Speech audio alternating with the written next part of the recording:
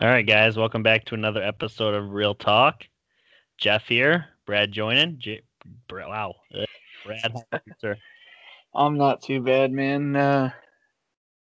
Just getting into the new year, playoffs right around the corner. We finally got our results on who's in, who's out, and kind of excited to kind of give what I'm looking forward to in these matchups. Yeah, I mean, traditionally this is a Tuesday pod, which would mean power rankings, but it's playoff week, wild card weekend, if you will.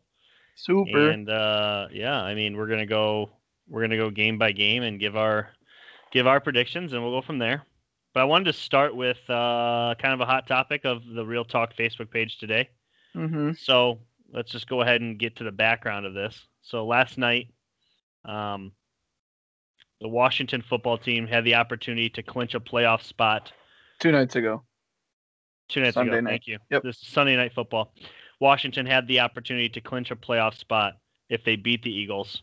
The Giants had defeated the Cowboys in the 1 o'clock time window, and at that point had earned the spot until Washington had won the game. So if Philadelphia had won the game, the Giants were going to the playoffs. Well, Jalen Hurts starts the game for the Eagles, and in the fourth quarter, they are down 14-17, I believe, going into the fourth quarter. Yep, they were down 14-17. Mm-hmm. And somewhere in the fourth quarter, it was later in the game, but in the fourth quarter, Jalen Hurts is pulled after going 7 of 20 for 72 yards, 0 touchdowns, 1 pick, 8 carries for 34 yards and 2 touchdowns rushing. So he did have a couple of touchdowns. Kind of a bad stat game if you really look at it. But was pulled with the chance to win the game. They were down by 3 points. They ended up winning 20-14, but they were down 17-14 at the time. So they still had the chance to win even on the last drive of the game. But they pulled Jalen Hurts and put in Nate Sudafed. I think it's Sudfeld. I think his name. Sudfeld, but Let's just call him Nate because I don't like his last name. I don't know how yeah, exactly to pronounce it. we're gonna go with a long time backup. Sudafed aisle 5. He's a long-time NFL backup. He's been on this Eagles roster for a couple of years now. He's been like the third string essentially for a while. Yeah. But the decision is made, and it's pretty obvious of why the decision's made. We're not going to beat around the bush. Doug Peterson pulled Jalen Hurts so that his team could lock up the number 6 NFL draft pick rather than the 9th NFL draft pick. And Washington clinches a playoff spot because of it. At 7-9, they have clinched a playoff spot. I'll let you go ahead and start.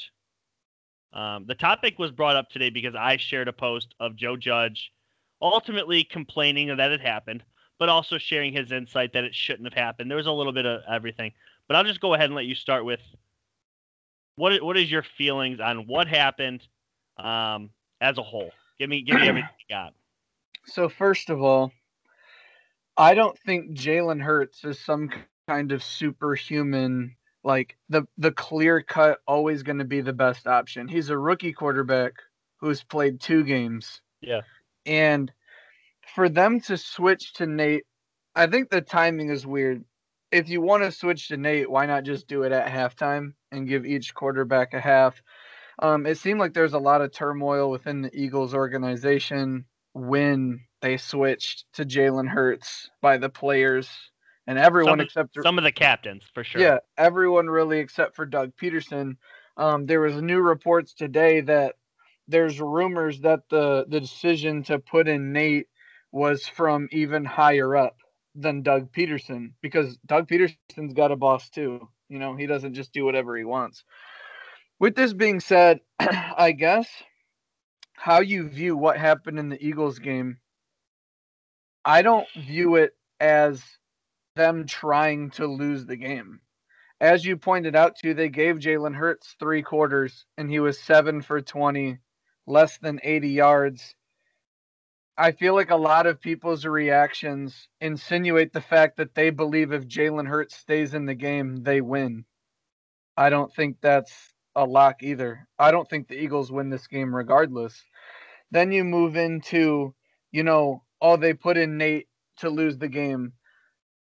I understand Nate's not the best quarterback, and he's been a backup for 3 years. But at this point, the Eagles' entire team has played bad the whole year, and they need to at least see what they have because it all looks like Carson Wentz isn't going to be there next year. So they need to see if they need to draft another quarterback, if Jalen Hurts needs a backup, or if Nate Sudfeld's there. I, if you have a problem with what the Eagles did, one, I don't have a problem with what the Eagles did at all. They can do whatever they want, see whoever they want, and some of the players who are complaining that you took away our chance to win a football game, he's given you 15 chances before this, and you can only win 4. No one on this roster deserves to say we would have won or you did us wrong. And I really hate where this gets linked to the Giants. I don't think the Giants have any right to complain about what the Eagles did. But then Joe Judge going into the integrity of the game. You'll never have to worry about me doing this. Like, you might not ever be in a place where you'll have the chance to do something like this. Like, this is a weird situation that doesn't happen all the time. But for a coach to move up now, Doug Peterson's been terrible in front of the mic all year. To say I was coaching to win the game, and then say I just wanted to give him some snaps, those don't really line up. Like, but strategically putting us in a position to win. And then I really got annoyed with Joe Judge. Like, I heard a piece by Colin Cowherd saying that, like, he's just trying to use this opportunity to market to free agents that this is the culture. I'm always going to put my players first. And I get that, but I also, in the back of my mind, and maybe this is a different perspective, but I don't like, and maybe this is a bridge too far, it might rub you the wrong way, but I don't like how Joe Judge really tried to hit home on the integrity of the game when he coached for an organization for 7 years that was accused of cheating multiple times and caught. So it wasn't, to me, it kind of rubbed me to where it's like the integrity of the game, the lines can be blurred when it's in an attempt to win. But if it starts to look like an attempt to lose, then that's where we draw the line. So those were the few things that rubbed me the wrong way. And for Doug Peterson, his job is on the line too. So I mean, he's not going to do something that's going to get him fired. So if it was really that unfathomable to the players, and Chris Collinsworth and Al Michaels before the game, they were talking about how Sudfeld may get some snaps here in this game. And then it comes and the Giants blow up social media and everyone gets on Doug Peterson for throwing a game. In those 3 quarters, did anything lead anyone to believe that Jalen Hurts was going to win? And so what if it gives them the best chance to win? The best chance for them to win if this season means nothing is to get a better draft pick and draft capital and see what they have. So those are just my thoughts. I didn't have any problem with what Doug Peterson did. I didn't have any everyone's reaction can be what they want, but I believe as a head coach of a football team, you're allowed to do whatever you want with personnel, however you think it benefits you in the future, personally. I don't think he did anybody wrong on the Eagles sideline. Let me start here. I think I have a lot of points here. Some good, maybe some bad. Regardless, I'm going to say them. So, first, I'm going to start by saying I agree with you. Doug Peterson and the GM have the ability to do whatever they want. They are the bosses. Okay? If they want to, if they wanted to field all third stringers, they could have done that. Okay? But I'm going to back up. I'm going to back up a couple of years. All right? To Super Bowl 52. Carson Wentz, a couple weeks prior to that, tears his ACL, was probably a shoo-in for the MVP at the time. Ends up losing that because of injury. And he misses the Super Bowl. And Nick Foles ends up coming in, replaces him, and wins the Super Bowl, beating the Patriots, who had won, at that point, 3 of 4, and were looking at trying to do... I'm sorry, they had won 2 of 3. They were trying to win 3 of 4. Okay. And right after the game, famously, you can look this up, it's everywhere, Lane Johnson, right tackle for the Eagles, famously said he would rather win 1 Super Bowl having fun than win multiple Super Bowls being miserable like the Patriots. Okay. It's a very famous quote. Look it up. He's been mocked for it ever since because, truthfully, the Eagles haven't done anything since. 22 and 25 with the tie since their Super Bowl. Patriots, obviously, the next year end up winning Super Bowl 53. This isn't about the Patriots, so we're going back to the Eagles. So, okay, your culture is to have fun, and by having fun, we're going to win games.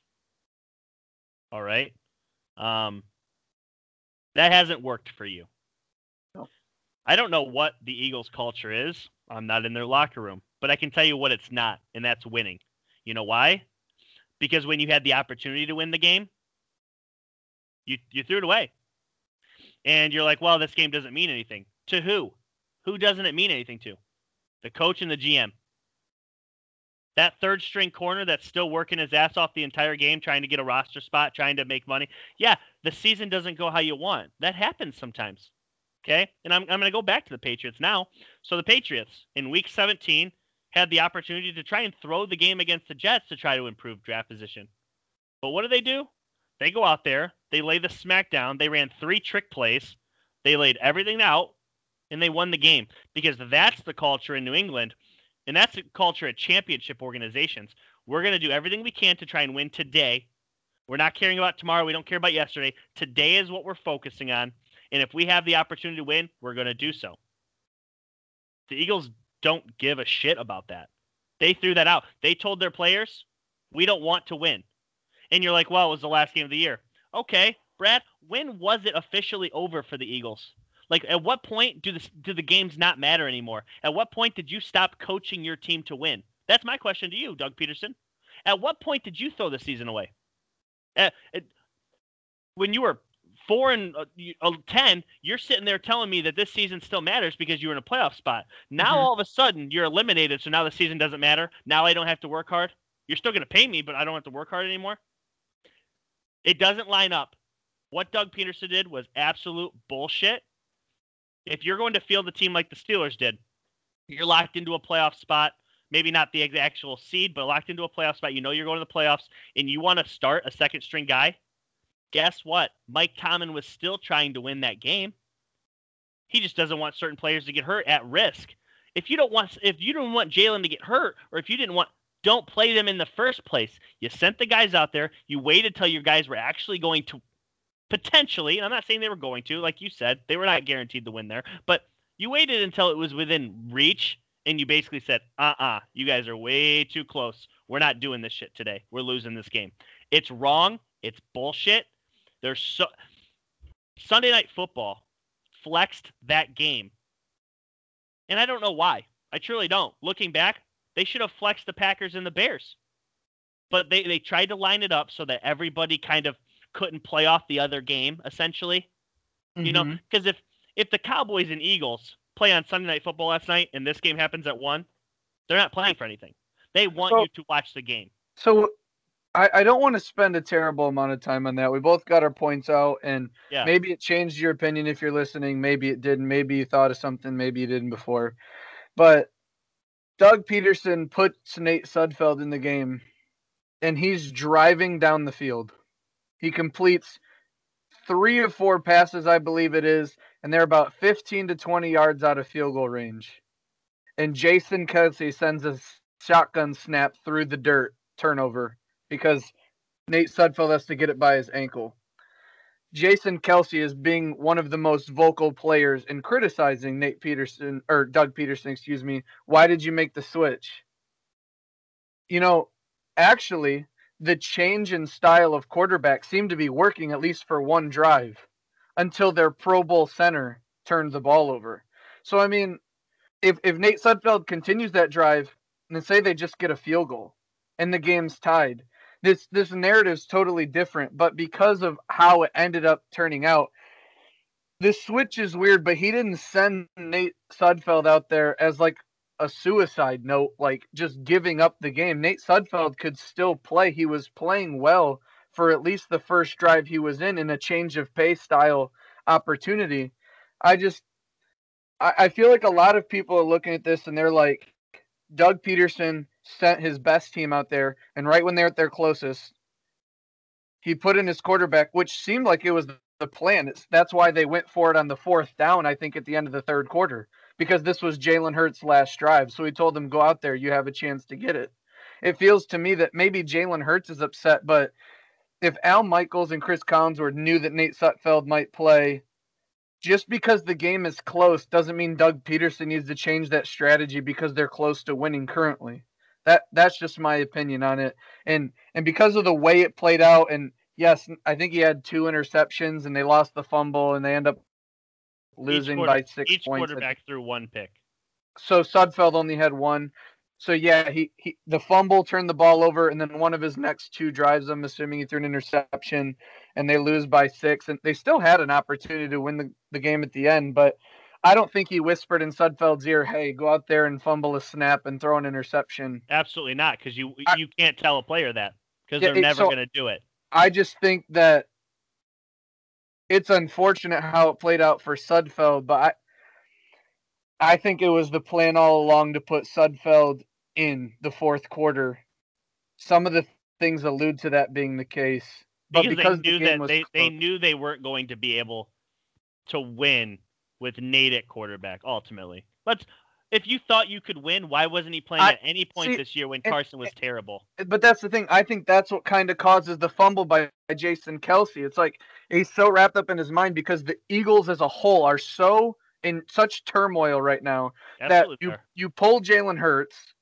Carson Wentz, our borderline MVP from 2 years ago, is on the sideline, not even dressed, and now Nate Sudfeld's coming in. I think they're mad that Doug Peterson didn't avert from the plan and keep Jalen Hurts in. I don't think they're mad that they I don't think it was a shock to the players that Sudfeld came in. I think they were mad that they didn't say, hey, forget Nate, let's try and win this game.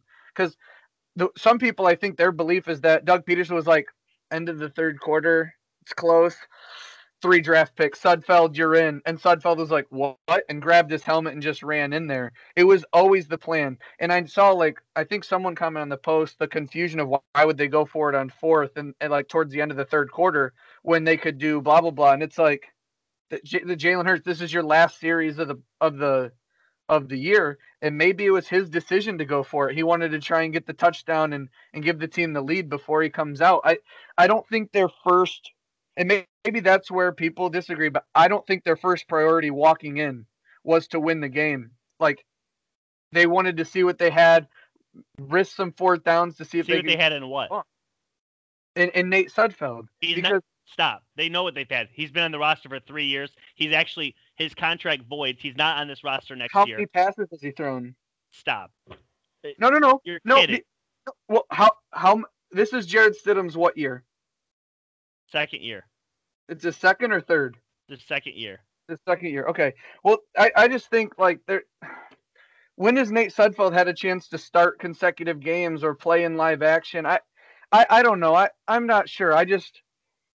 I'm not caught up in this is ruining the integrity of the game. I think the Eagles are. I never said that, to be fair. Right, but that's what made me mad about. My only problem is your culture is nothing. You don't try to win. We agree there. The Eagles. God, the Eagles are a train wreck. Train wreck, dumpster fires, synonyms. I don't know what they're doing. We nailed the Texans in the off season. And I don't know if you'll go along with me on this, but I'm almost at the point where I think Doug Peterson gets fired at the end of next year. Not midseason, but at the end of next year because he has lost his team. He hasn't already. If this is the case where if he did play Sudfeld because it came from the owner above, I think he had a choice: appease to the owner or go down firing with my guys in an injury-ridden year and salvage my relationship with them. And he chose job security for another year with the owner, and he completely lost the locker room. I wish the Eagles luck, but way too far ahead. I have them coming in last in the NFC East next year, and it's Zach Ertz is crying in interviews. Jason Kelce's yelling at the head coach. Head coach playing third-string quarterbacks. Carson Wentz is gone. And what do you do with the defense? I don't know. The Eagles have a lot of work to do. But I guess the video that we posted with Joe Judge, I don't like any Giants player complaining because you control your own destiny. I don't like putting it on the Eagles, and I just think Joe Judge went a bit far. I thought if he got asked about it because it affects him, it should have been,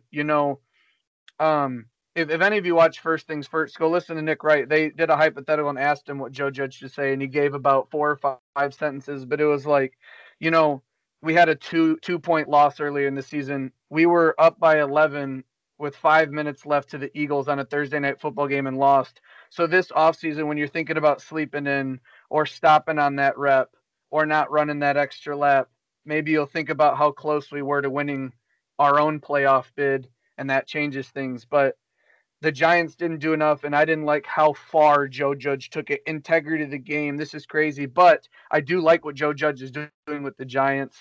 I think his message is out in the culture he's trying to build and the type of coach he'll be. I think he'll be successful. But I just didn't like how far Joe Judge took the video. But I think we're saying it in different ways, but we agree that the Eagles are a train wreck. We don't like what they're doing, but I just didn't like the video. I wasn't going to bring up Joe Judge because I know how you feel. And, when I posted the video and I said exactly my thoughts, I shouldn't have said exactly my thoughts because he makes 3 points in the video. And I was really on board for one of them. And I would never put you in position to throw a game. When he says that, I believe him because that would have never flown under Bill Belichick. Ever. Because and that's just real quick between me and you, and I know AB's an avid listener, so hear this.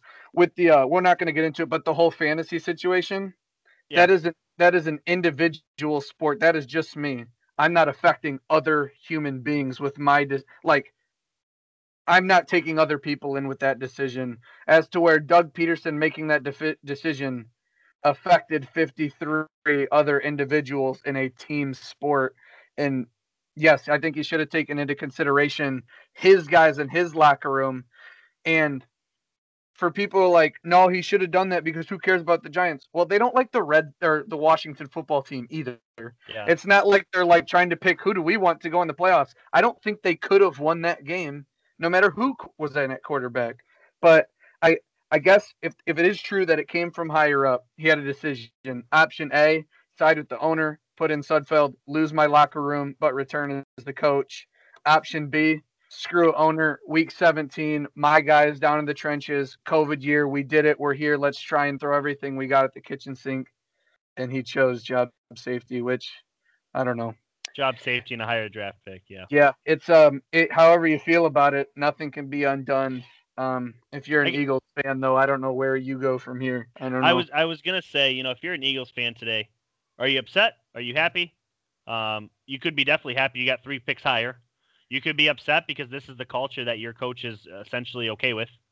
Or maybe you're a little bit of both. You're like, well, I wish we wouldn't have done that, but I'm okay with the 6th pick. Or maybe you're like, I would have rather gone out on a win and spoil somebody's Super Bowl because essentially it was a big game for Washington. And when you can spoil anybody's game, if you're Jalen Hurts and you take out a division rival, forcing them to miss the playoffs, that's a pretty big win going into the offseason. A lot of confidence going into your sophomore year where you're essentially, as of today, we assume he will be the starter. Lots of mock drafts have the Eagles taking a quarterback at 6. I don't really get into that, but that could be a confidence boost for him going into sophomore year. Last 2 points. One, you guys might be happy with the 6th pick. I know a lot of Eagles fans want Micah Parsons. If you pass on him, I wonder if you'll be upset that you moved up 3 picks not to get him. And the second thing is, what happened right when they found out about the ordeal? Jim Schwartz, defensive coordinator, no hats on our field. We're not going to let him do that here. Maybe Jim Schwartz understands this locker room better than Doug Peterson. I'm not saying he's a better coach, but it seems like his mentality is more lined up. If the Eagles start 0-3, 1-4 type thing, he's actually retiring. Oh, is he really? He is. His last game was that travesty. All right. Well, that's what I'm saying. That's the culture. Tough.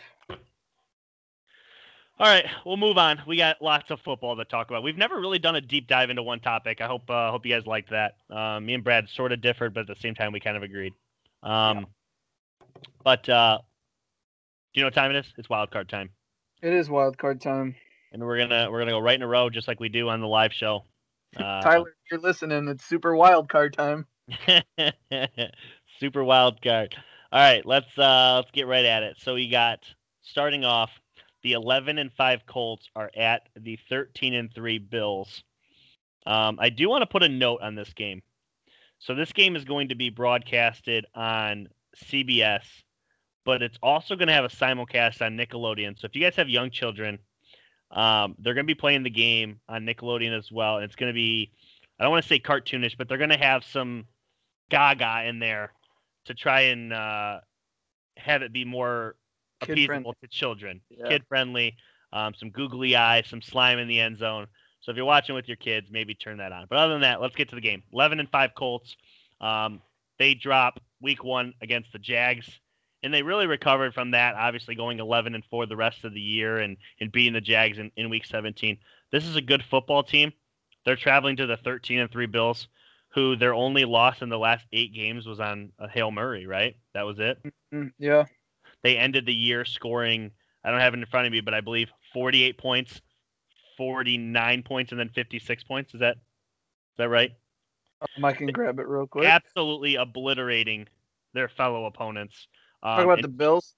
The Bills. Their last 3 games. Yep, I'm bringing it up right now. Yeah, the Bills scored 48, 38, 56. Okay, so the one I was off on was New England, but dropping 38 on New England is still impressive. They have a good defense. Dropping 56 on the Dolphins defense when they needed a playoff. That is about as brutal as you can be. That is just an absolute flex.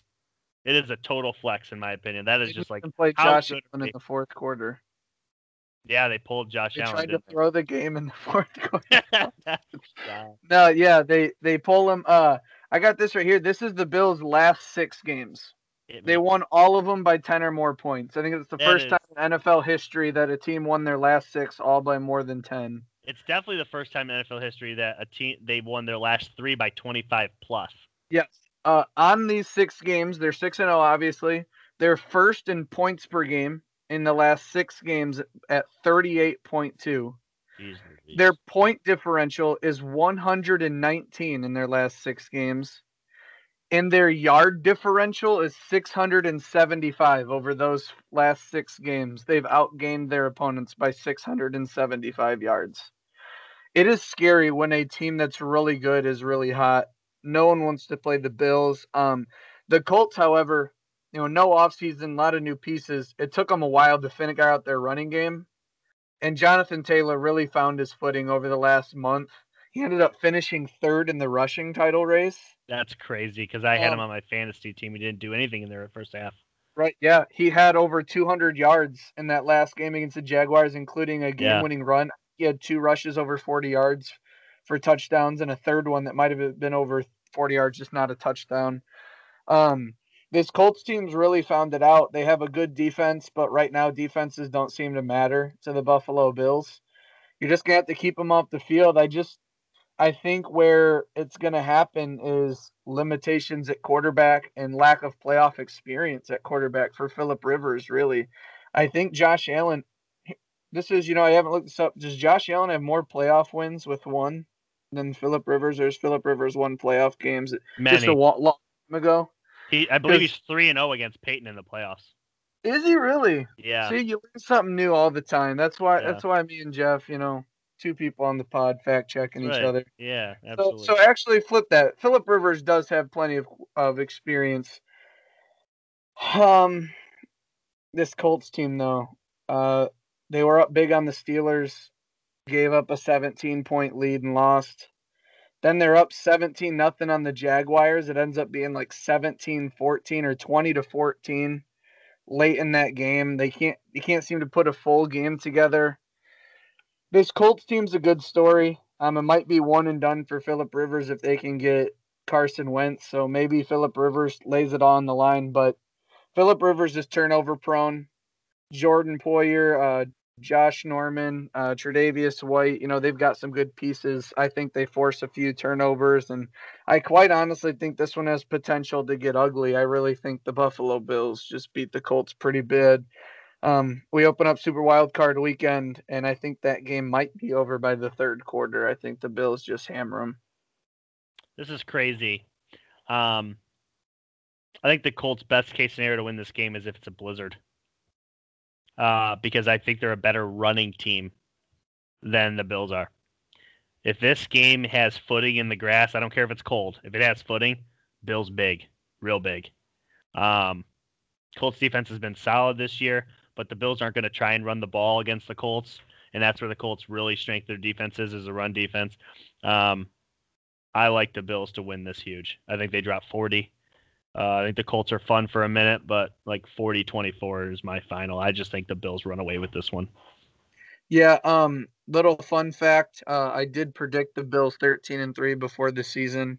I was wrong on a lot of teams, maybe where the wins and losses were, but I was right on the Bills. I like to point that out. But I don't know, this Bills team, they literally, outside of the Hail Mary, haven't lost since Halloween, October 25th. Like, that's just, they're on fire. And I don't even know if the blizzard helps because both teams are playing. And it's funny how the Steelers and Bills, their undoing could just be really super bad snow at their home stadiums with their lack of running game. Yeah. But, yeah, anyone listening, maybe you differ on the score, but I don't think anybody's backing the Colts here to go to number 2 Buffalo and get the win. Yeah. We'll move on. Rams, yeah. Actually, well, let me stop real quick. No, we'll save this for Thursday's pod. We'll keep it moving. The 10-6 Rams are at the Seahawks, 12-4 on the year. They wrapped up the division title, and that is why the Rams are at the Seahawks. So divisional opponents, I believe they are 1-1 against each other on the year. They are, yep. On November 15th, Rams took it 23-16. I remember Russell was rolling at that time. I kind of said with Ramsey, they have the ability to beat them. Thought it would happen the second time, but the Seahawks got them 20-9. It was a big field goal game, but there was only 2. Jared Goff played pretty rough in that one too. Yeah, him and Russ threw for about the same amount of yards, but he had a pick, Russ had a touchdown. But it really came down to there was only 2 long touchdown drives in the game. They both happened to be by Russell Wilson. And in close games, fourth quarter Russ, he's just built different. So they end up taking it 20-9, but Jared Goff is a question mark going into this game with the hand surgery, and Cooper Kupp needs to still be cleared off the COVID list, if I'm not mistaken. He entered that last week, so they could be out with some big pieces. But over the past 3 weeks, that Seahawks offense has kind of slowed down. Yeah. They've scored 20, 20, and 26, not huge numbers. And this Rams defense is really, really good. Jamal Adams is a little bit banged up. Still like Seattle at home, though. Switching gears, huh? Yeah, I'm switching gears. I will say this. If Jared Goff plays, I like the Rams. And I know that might be weird because Jared Goff hasn't played well, come off the hurt. I just think his knowledge of the offensive system and his bootleg ability and his familiarity and comfort in the offense, I do think this Rams defense has enough to get it done. However, you got to put up points to beat Russell Wilson in the playoffs. Russell's going to get to at least 24 points, I think, even though he didn't in the regular season. I'm putting Seattle at home in the playoffs at least 24 points. I don't know if they can get there without Goff. Yeah, I think this one is incredibly low scoring, and I think it's really physical and a really tight game at the end. But much like I have all year in those kind of games, I'm rolling with Russell Wilson, and I'm taking the Seahawks to come away with the victory. I think they'll find a way to get some running game going, and regardless of whoever Ramsey's on, whether it be Metcalf, which I believe it's going to be Metcalf, it was the last 2 times. Lockett will do enough, and Russ will do enough to get this as a W. I think the Seahawks win this one. 27-17 is going to be my prediction. That sounds great. Under 24, I think, is probably where both these teams are at. It seems to have been both times, so we'll see. Even if Jared Goff plays, I still like the Seahawks. But note this. If the Rams, with Jared Goff, go into Seattle, I'm not saying it's going to happen, but if it does, and they put the beat down on them, they quickly become a Super Bowl favorite. Because I think this team has the potential. We've gone over it many times. This team 100% has the potential to be scary good. But I don't think they'll get it done. So, all right, Saturday Night Football. The GOAT Tom Brady is going to be with the Buccaneers, 11-5, traveling to the Washington Football Team, 7-9 on the year with Alex Smith and Ron Rivera. It's basically the GOAT with his new aggressive coach versus two comeback kids. You got Alex Smith coming back from a career-ending injury, and Ron Rivera beating cancer this year. It's been such a story for the Washington Football Team, changing their name, literally cutting their starting quarterback, who was a captain for their team. I mean, there's so many stories around both of these teams. The Bucs potentially be without Mike Evans this weekend. Well, that'll come to see. Antonio Brown looking like 2017 Antonio Brown in the last game. I'm going to let you start because I have a feeling I know where you're going, but I'm not going to let you get away with this one. Okay. So it would be really cool to be able to be the guy that says Washington's going to upset the Buccaneers, even though they're the home team and the higher seed, which they deserved because they're better, right? It would be cool to say the Washington Football Team's going to win. They're going to beat the Buccaneers. And some people might be scared to say that, and I guess I'm just not one of them. I think Washington has a real chance to win this game, and why not? I'm going to take the Washington Football Team to get it done. And the reason why is if you were to ask me which roster I'd rather have, sure, Buccaneers, easy. They got the names, they got the talent. Couple reasons. One, I don't want to get fooled by this massively brilliant last month by Tom Brady. He has been unstoppable. But we've been saying it since week 13. They're going to come out of the bye. Vikings, Falcons, Lions, Falcons. Yep. And maybe he did more than what he was supposed to do, but he knew he had a chance to beat down this last month, took advantage of it. They've been playing outstanding. But there's just been two things that seem to have been nagging the Bucs all year. That is a very disruptive front seven and playing in the 8 o'clock time window. They're doing both. They're traveling to Washington from Tampa. I don't think the cold is going to affect Brady at all. He played in New England 20 years, people. However, this Bucs team doesn't do it a lot. So I'd be real keen on checking that weather for the Bucs. But the 8 o'clock window, they scraped by the Giants. They've lost to the Bears. And the Washington Football Team is kind of that formula. Alex Smith, I think he's better than Mitch Trubisky or Daniel Jones. He's not quite as athletic, but he's more savvy, more know-how, less turnover prone. I think that's a huge key in beating Brady. You can't give him free possessions. Yeah. And I'm not even going to say that they're going to sack Tom Brady and just be destroying him all night. Tom Brady's only been sacked 22 times this season. That's a great number. But the pocket is going to be disrupted constantly. And you have a rookie Tristan Wirfs against a not-so-rookie in Chase Young, and that's going to be there all night. I didn't get a chance to look up if Iowa played Ohio State last year to see if maybe Chase Young played Tristan Wirfs last year in the Big Ten. But you just look at Sweat, Payne, Kerrigan, Young. It's going to be interesting because it's not is the team better? It's really just a matchup thing. And I think the Washington Football Team has a real chance to upset them.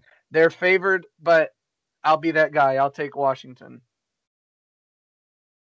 Yeah, I mean, that's it's not a bad pick. It's truly not. First off, an Alex Smith-led Washington Football Team is not 7-9. This is the combination of I think he was 5-2 as the starter. What was he? I think Alex Smith was 5-2 as the starter. So if we go back, I mean, Dwayne Haskins started this year, and then it went to Kyle Allen, and then it went to Alex Smith, and then it was given back to Kyle. Alex Smith starting this year completely would have won this division way before Week 17. Let me start there, okay? because this team does have pieces to win. They have a number one receiver. They have a running game. They're not super great up front, but they're great on the defensive line. I'd just like to make a quick point. Since week 11, November 22nd, well, actually, no, November 15th, they haven't allowed more than 20 points. Washington defense. It's 9, 16, 17, 15, 20, 20, 14. And the best team they faced is probably Pittsburgh. Pittsburgh, 49ers are playing okay. Seahawks. So, yeah, they have. What'd they give up to Seahawks? They lost 15-20. Interesting. So, first off, you made a lot of great points. This Bucs team has, against a great pass rush, has been really slouchy. And in prime time, they were abominable, just absolutely miserable. But I think the primetime window goes more along with the fact that they were 0-2 against the Saints too, and this Bucs team's 11-3 without him. Well, without the Saints games in their roster, and I think we're kind of forgetting the best four teams in the NFC this year: the Packers, the Saints, the Seahawks, and then the Bucs. None of them play each other. None of them played each other. I think the Bucs are going to beat Washington. This Tom Brady, 43-year-old season revenge, whatever you want to call this, that he's on. It seems like he's got his boys with him. It seems like every receiver he's throwing to, he digs. In the past, that wasn't the case with New England, and he loves Tyler Johnson. He loves Scotty Miller. He obviously loves Godwin and AB and Gronk and Evans. Hopefully Evans will play, and I wouldn't be shocked to see Gronk get more of a load too. I think they were kind of trying to preserve him towards the end. It seemed like he was only getting big time throws. He wasn't really getting your everyday underneath stuff. But I think this team's able to run the ball better than we think they are. And I think not only are they going to beat the Washington Redskins, I think they'll do it comfortable. Washington football team. I got 27-17. I just think Washington isn't going to be able to score as much as they really need to keep up with this offense. I'm not saying the Bucs are going to drop 40 like they've been doing, but I think that they get to 27, and I don't think Washington can get to 27. Yeah, and if you're listening, Tampa Bay has their rush defense has kind of put up this disguise like their entire defense is good. They have some pretty big issues on the back end. They can give up passes. Yeah. And Terry McLaurin's real. I would look for Terry McLaurin to be the difference in this game. If Washington gets it done, he's got to have a big game. And if you take Tampa, obviously I'm not going to tell you that's a bad play. I think they're 8.5 point favorites on the Vegas line. But which, by the way, I think is too big. Even though I'm predicting 10, that number is great for Washington. It really is. Right. If you were listening and you really haven't watched the NFC East a whole lot, or maybe you just are high in the Bucs or haven't watched any of it, those are the ways Washington's going to be able to win. Yeah. It starts and ends with their front seven. Last 4 seasons, they've taken a first-round pick and put it on that defensive line, and they've all hit. They have not missed one of those draft picks yet, and it's a bunch of studs. And somehow they finished the season, oddly enough, beating the Eagles by 6 with a point differential of +6. So making the Browns the only team with a negative point differential in the playoffs, which is really hard to do. But for Washington, that's the way they can do it. It's just kind of lined up to where this is like one of the matchups they didn't want. I think deep down the Buccaneers were hoping they get a second shot at the Giants. I don't think they really wanted to see Washington. No, I think it is. I agree with you. I think it's a bad matchup. I was hoping for the Cowboys because the Cowboys just don't really have the secondary, and I knew Tom Brady would be able to. Yeah, Tom Brady would be able to eat them up. The secondary of Washington, I'm not concerned about. It is that pass rush. Is Tom Brady going to be able to sit there while these long developing routes are going to get going? Who knows? But I can't pick against Brady in the playoffs, even though it's a road game. I get it. Yeah, I'm going New England. Wow. Going Tampa. Gosh, I miss you, Tom.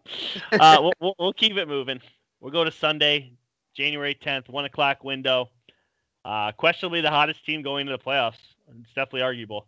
11-5 Ravens are at the 11-5 Titans. The team that beat them in their place They're going to them this year, getting a little swap-a-roo wild card weekend. Where are you going on this one? I think I know. I think I'm gonna go opposite though. I've got the Ravens winning this game. They did play the Titans once before.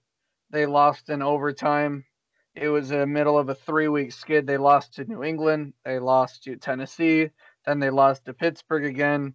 They were kind of trying to figure it out. And then they reeled off 5 straight. Now, in their last 5, they're 5-0. Points per game is second in the league at 37.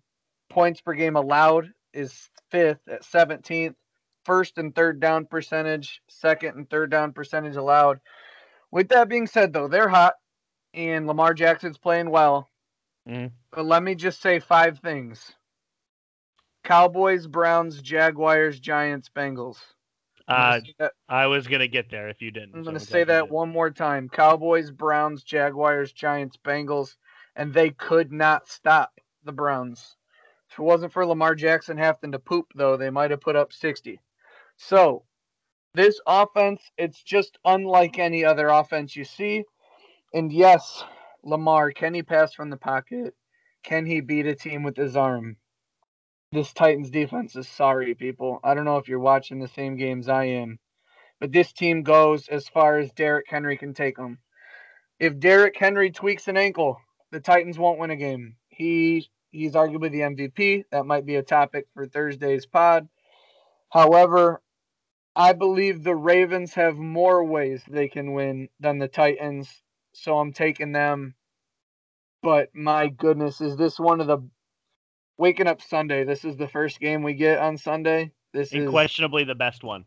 Yeah, I think if you're talking about 2 teams that are evenly matched that you truly do not know either way, Rams Seattle since they're in division, and then Ravens Titans. And they've had a low-key rivalry for about a year or 2 now, hitting each other in the playoffs. Games going to overtime in the regular season. Top 2 or 3 rushing attacks year in, year out. Mm-hmm. Yeah, this is going to be a fun one. I'm going to put it on the Ravens though, and I'm low-key hoping the Ravens win.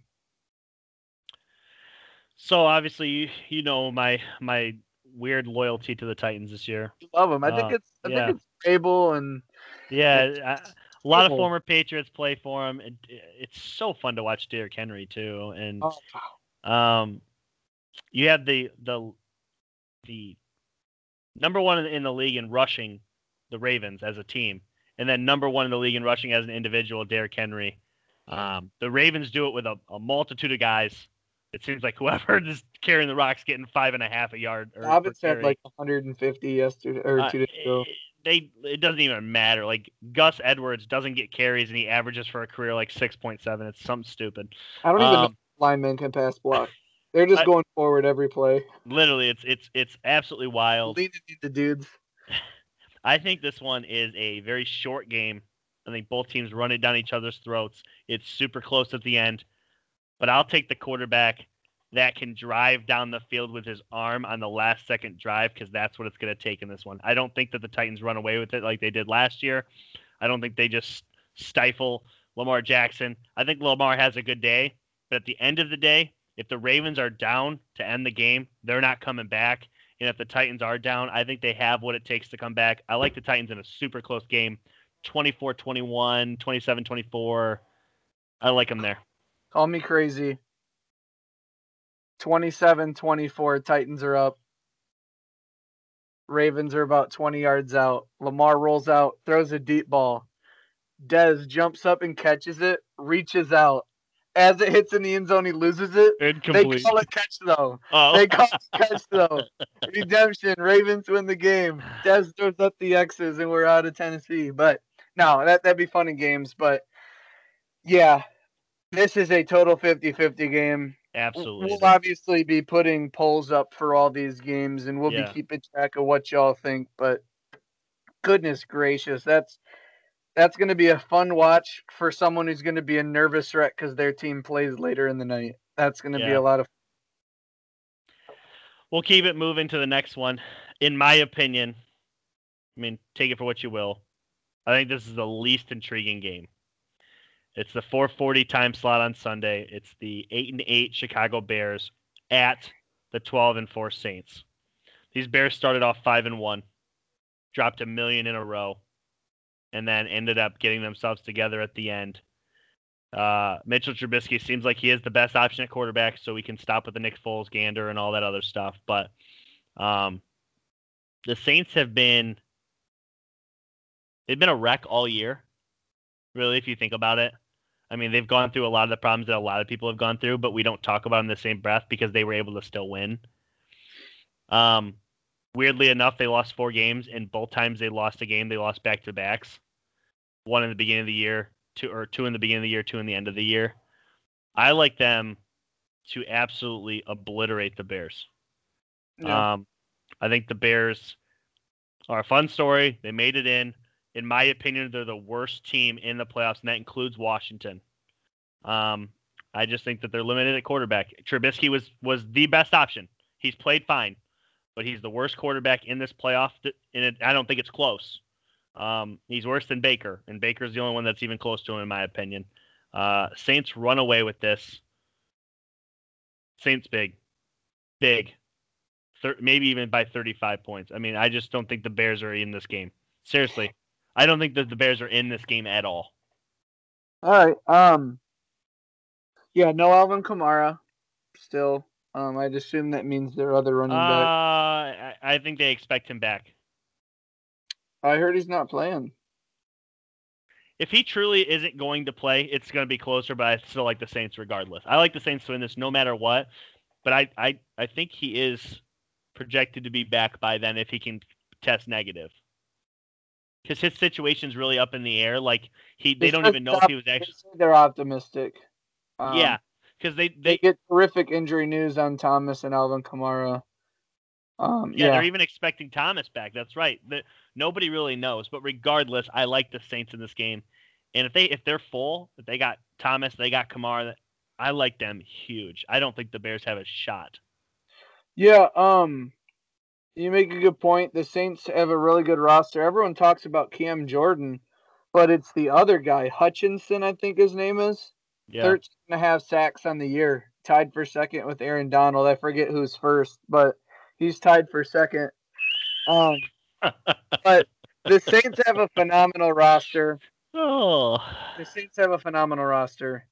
And I honestly don't want to look too far ahead, but I can't wait till the following weekend when the Bears get their third crack at the Green Bay Packers. I can't give you a definitive reason why, but the Bears are going to win this game. The Bears are going to go into New Orleans. I know I've been weirdly talking up the Bears here and there, and I haven't been right this whole season. I'm not saying I'm right now. But Mitch Trubisky's playing well. Outside of the Green Bay Packers, he's been playing well against everybody else. The Packers just seem to have their number. Aaron Rodgers plays lights out against them, plays lights out against everybody.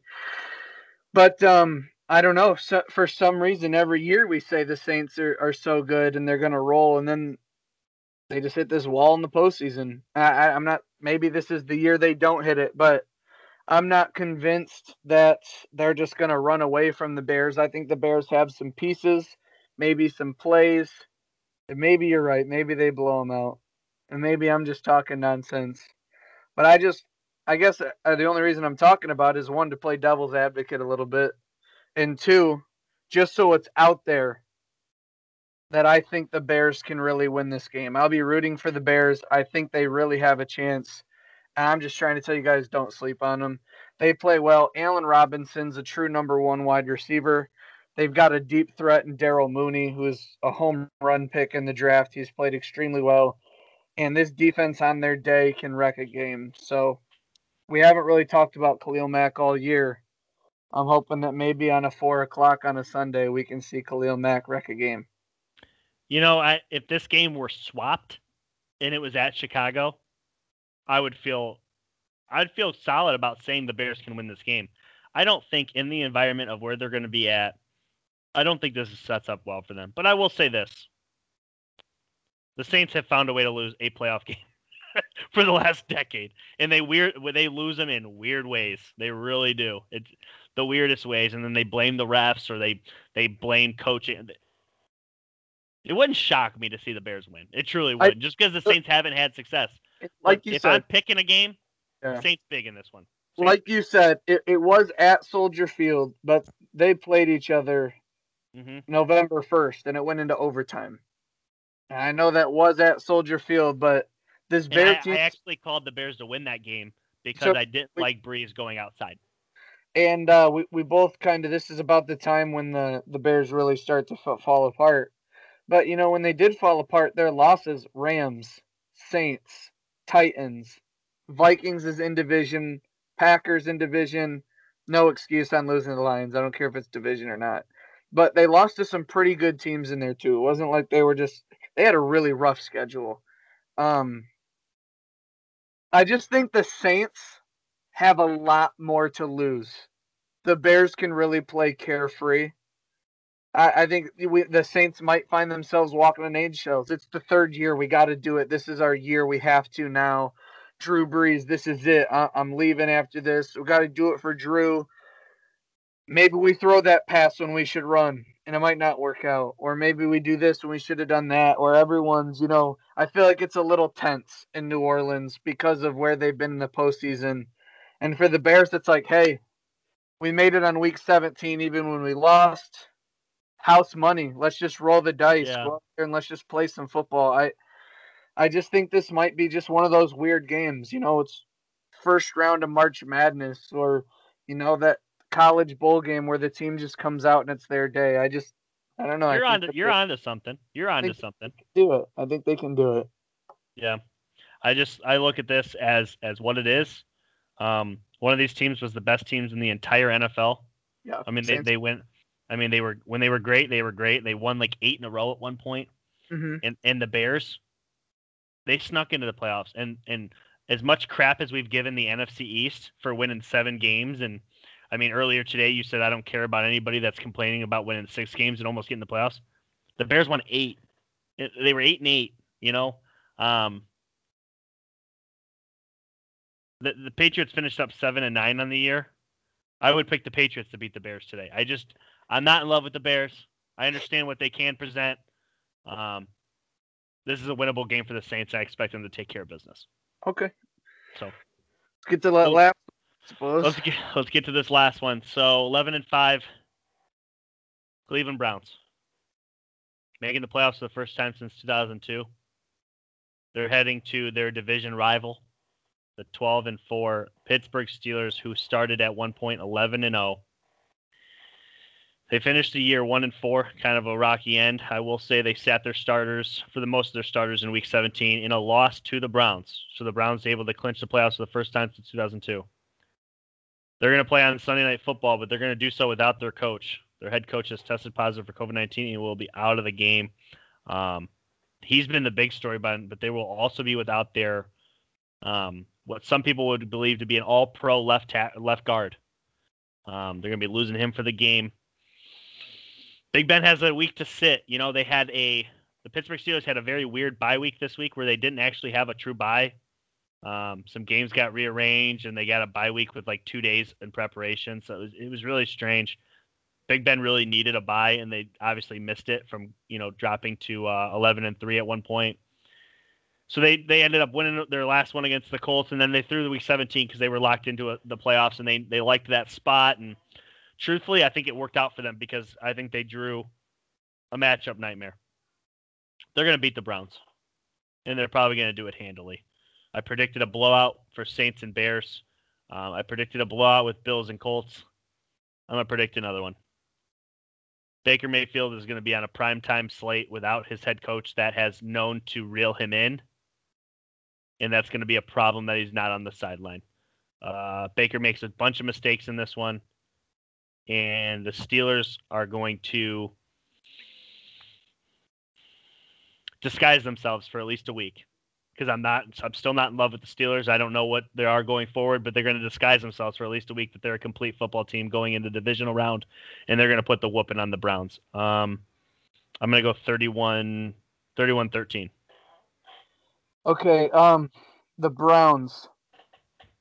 First of all, any critique I have of the Browns is solely defensively. They lose Olivier Vernon to Yep. Achilles. I didn't even bring that up. Yep. Olivier's gone. Miles Garrett even looked like he was dealing with some stuff on the sideline last game. He only came in like third downs. He was rubbing his shoulder on the sideline weird.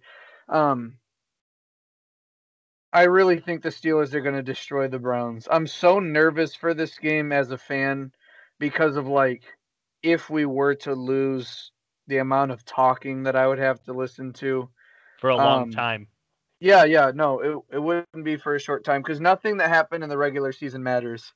But we did rest 4 starters. One for the past 8 years has been a top 5 center in the NFL. One's a 2-time Super Bowl champ quarterback. One's defensive player of the year. And the other one's in year out Pro Bowler who last time he played against you had 8 tackles in Cameron Hayward. Cameron Hayward also lines up over the left guard, who won't be there. No OBJ. Last time they played, they had OBJ, and they still lost 38-6, 36-8. I think we could both agree they're better without OBJ. Yeah. No, I know. It's just it was 38-7. I just you lose those pieces.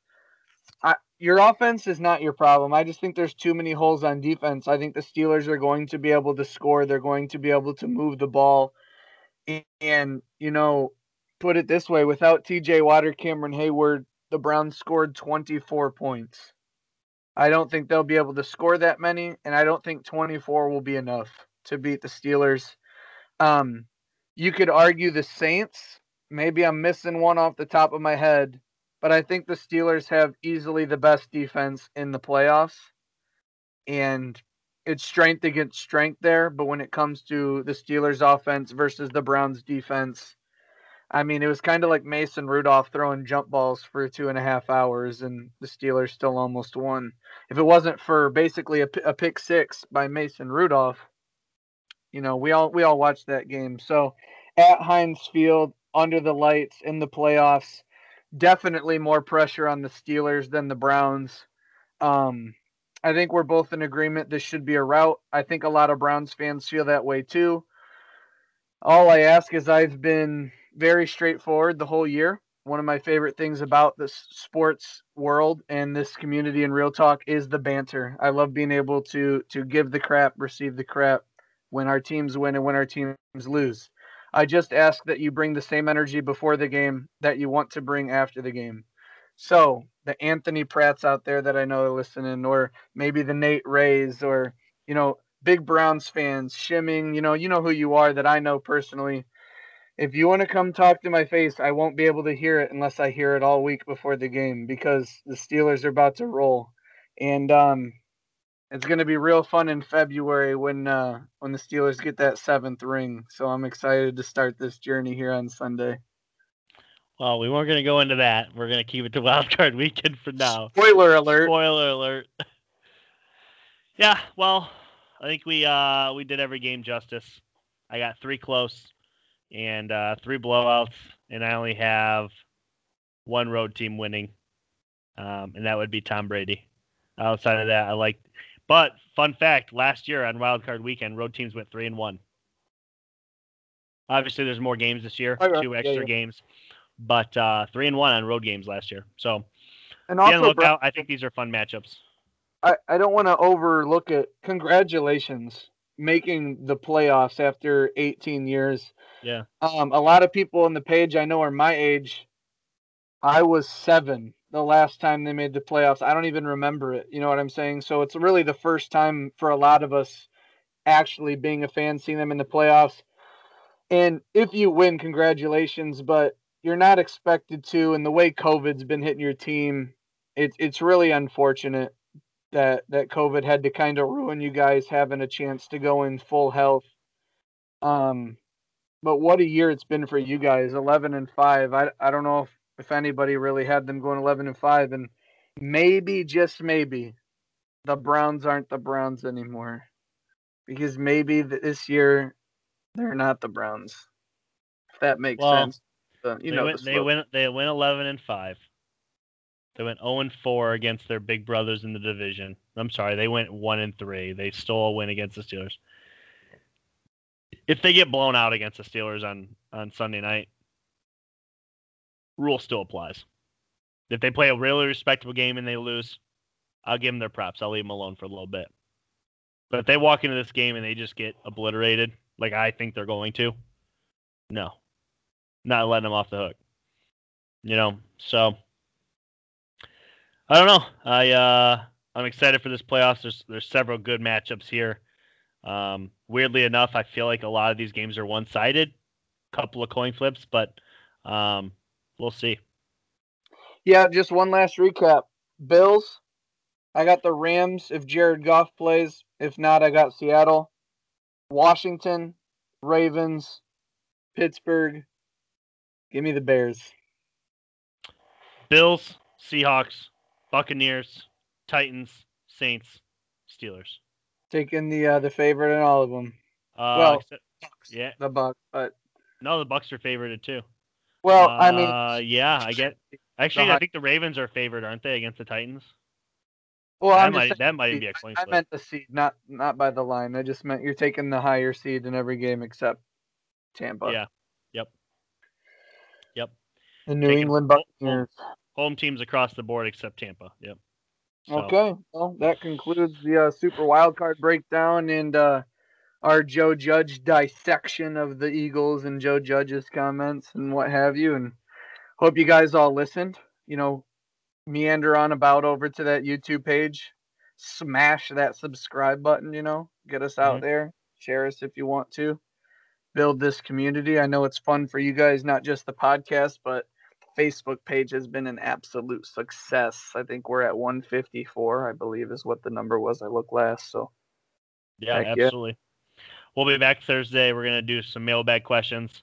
We're going to talk, obviously, the upcoming Monday nighter, Ohio State, Alabama national championship game. And maybe we'll talk some NBA too. And I think we'll also probably talk some NFL coaching vacancies as well. So be on the lookout. Hope you guys enjoyed this one. And we'll see you guys next time. Also, Michigan fans, we're 10-0 in basketball. We got Minnesota tomorrow night. Tune into that. Let's go.